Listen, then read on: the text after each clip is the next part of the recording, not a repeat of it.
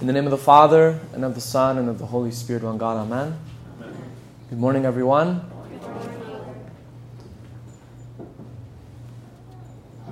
What beautiful words this man Zacchaeus hears from Jesus.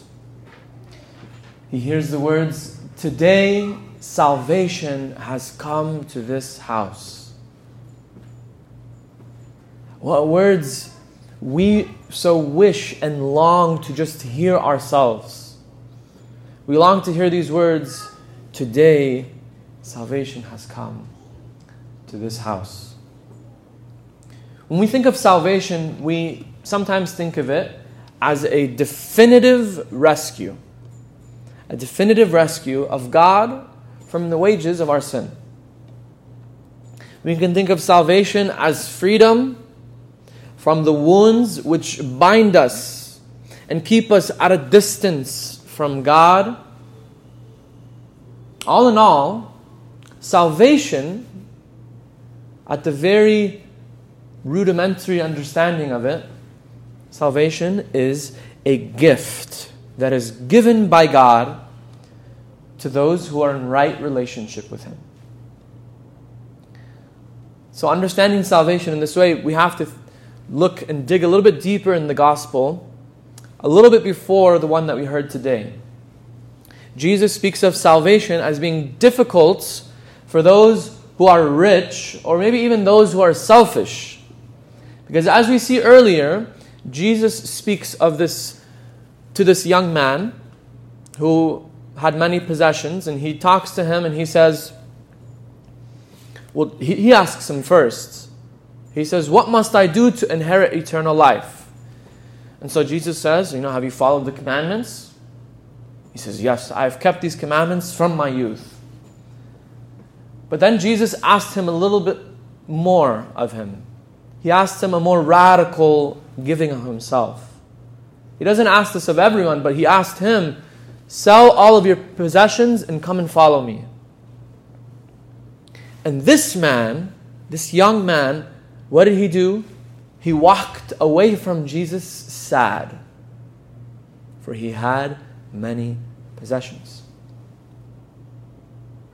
So Jesus, right after that, he says, "It is more difficult for a camel to enter the eye of a needle than a rich man to enter the kingdom of God." But then here in this gospel, Zacchaeus, who is a chief tax collector, and the scripture says he was a rich man, this man hears these words from Jesus, "Today salvation has come to this house." So what is it that Jesus is tackling here in richness that can happen in many of us? Well, in abundance. When we have a lot, many of us grow up with very little, and then we grow up after a lot of hard work, after a lot of blessings from God. We grow up in abundance. And in abundance, there can arise an attitude or even a perspective of entitlement, which can creep into our relationship with God and poison this understanding of salvation as a gift. What is entitlement, though? We hear this word thrown around left and right, and we look at the rest of the world as entitled and not us. Entitlement is when we begin to believe that all the things we have that are privileges in nature, that are privileges, are actually things that we deserve. Entitlement is when we begin to believe all the things which are actually privileges are things we deserve. And let me tell you, our salvation is in danger when we begin to believe as if it is something that's owed to us, as if salvation is owed to me by God. We might begin to think this because what we've done for the church, how long we've served the church, what we did to make things of the church happen. That we begin to think that, the church would be nothing without me. What Jesus says to this is He says, after you have done your work of service, remember and say to yourself, we are unworthy servants. We have only done what was our duty. Whether it's because of who or what family we belong to, what lineage we come down, how much our mother comes to church and how much she prays for us, how holy our lineage is. It doesn't matter how holy the rest of your family are, that salvation is not given to you or deserved for you because of this. Jesus says to this, He can raise sons of Abraham or sons of God even from rocks. Whether it's we think we love greatly, or that we have a big heart, or that we do so much for people, or that so much of our love just goes unnoticed or unrecognized, that, I love so much. If you believe that you love greatly, what Jesus says to this, He says, if you have loved, it's because He has loved first.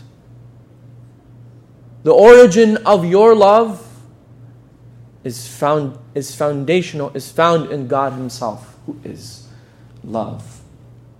We have to begin to see that these gifts that we have by God, especially salvation, is a privilege and not a right. They're privileges and not rights. So we begin with the Eucharist. The Eucharist, which is the body, blood, soul, and divinity of Jesus, which is offered to us every single Sunday here on this altar. It is a great privilege. There are so many Christians who have been living absent and away from the Eucharist because they don't have an opportunity to get to the Eucharist. They don't have maybe a church around them and they're living in secret, and so they don't have the Eucharist or the Mass available to them in such an accessible way. And here, as a privilege and as a gift, we have it so ready available, but we begin to murmur and to complain. The fact that we have a priest, I'm not saying me in general, but the fact that we have a priest is a privilege and a gift. So many Catholics, even Christians, live in the world without a priest available, and they are hungering and just asking God for a sort of direct nourishment from Him without the priest available. And when you don't have a priest, you don't have the sacraments. And Mar Abraham, please don't forget your past. Mar Abraham, please don't forget your past. Remember those years where you were importing priests from San Diego, those newly ordained priests, because here there was no priest assigned and readily available. So every week you get a different priest and you'd have a breath of fresh air because now you have at least a priest to celebrate and to give you the sacraments. If you don't remember it, I'm sure there's some people who do. And now not only do you have a priest, but you have 3 priests in the entire valley serving this community. Maybe before you would say, oh, we don't understand English. We don't understand this priest's English. We feel a cultural disconnect. We feel as if he's far in mind and understanding from you. All right, you got it. I might not be perfect. I might not be the best. But I think you can understand me now, and I think you can relate to me as I speak to you in the language you understand. You have what you've been complaining about, maybe. We have what we've been complaining about. And unfortunately, I don't see a great response from the community. Thankfully, you are here. And I'm so blessed, and I'm so glad to see this community responding to this. But we have a priest, and so often we think of it as a right that we deserved and not a privilege. We have the sacrament of confession, which is so readily available to us. All it needs is a call. You can make an appointment with me. You can find a local Catholic church and confess to that American priest who doesn't know you. It's so readily available to you to receive and hear these words of salvation, of absolution, which are given to you, where your sins would be wiped away in an instant just from the confession of your sins. And we just think, I'll do it later. I'll do it around Christmas time, or I'll do it around Easter time. And we put it off and put it off, expecting and anticipating that it will be available later on. But that's not the response which Jesus rewards. That's not the response which Jesus here blesses. And we avoid this confession or whatever privilege it is that's given by God as assuming it's just always going to be there. We don't just do it with the church, we do it with our entire life. Whether it's your wife, your husband, your kids, your house, your work, everything that you have. It's not only because you worked so hard to get it, because of your hard work and your hard effort and your determination, your perseverance that you got it. The fact that you have it is a gift that is given to you by God, and at any moment that can be taken away from you. It is a gift as hard as we work for it, as much blood, sweat, and tears as we put into it. It is a privilege. My priesthood that I've been given is a gift to me, and it's a privilege. And it's not a result of hard work in seminary. It is a gift and a privilege that I have to sit here, and I stand here in front of you as most unworthy of this precious gift from God. Sadly, we approach a lot of aspects of our lives with this attitude of entitlement, which is the product of the deadly sin of pride. And in Zacchaeus, this rich man, we don't see entitlement. Actually, we see the opposite. We see a responsibility, a quick response. He saw the opportunity arise when Jesus is walking through the street and there's thousands of people probably crowded around Jesus, and Zacchaeus is a short man. And so he makes a fool out of himself, and he says, this is one of my only opportunities. I probably won't see Jesus again. So he makes a fool out of himself, climbs a tree just so he can see him. He doesn't let the opportunity pass by because he saw that my opportunity to make things right with God is now, is today. And when Zacchaeus did this, he didn't walk around and respond in complaining that he was too short. He made things work.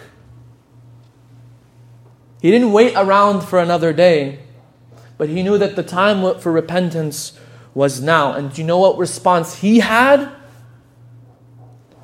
He received Jesus joyfully. He received Jesus joyfully. And this is in direct opposition to the young man who walked away sad because he had so many possessions. And for him, salvation was immediate. So the fruit of Zacchaeus' efforts, of his awakening of his responsibility and his relationship with God, was brought by this unhesitated, responsive giving. And the result of this was joy. And so for you and me, we have joy and sadness in front of us. We have the gift of salvation, or the world which we chase after, placed in front of us. The question is, which will we choose? Amen.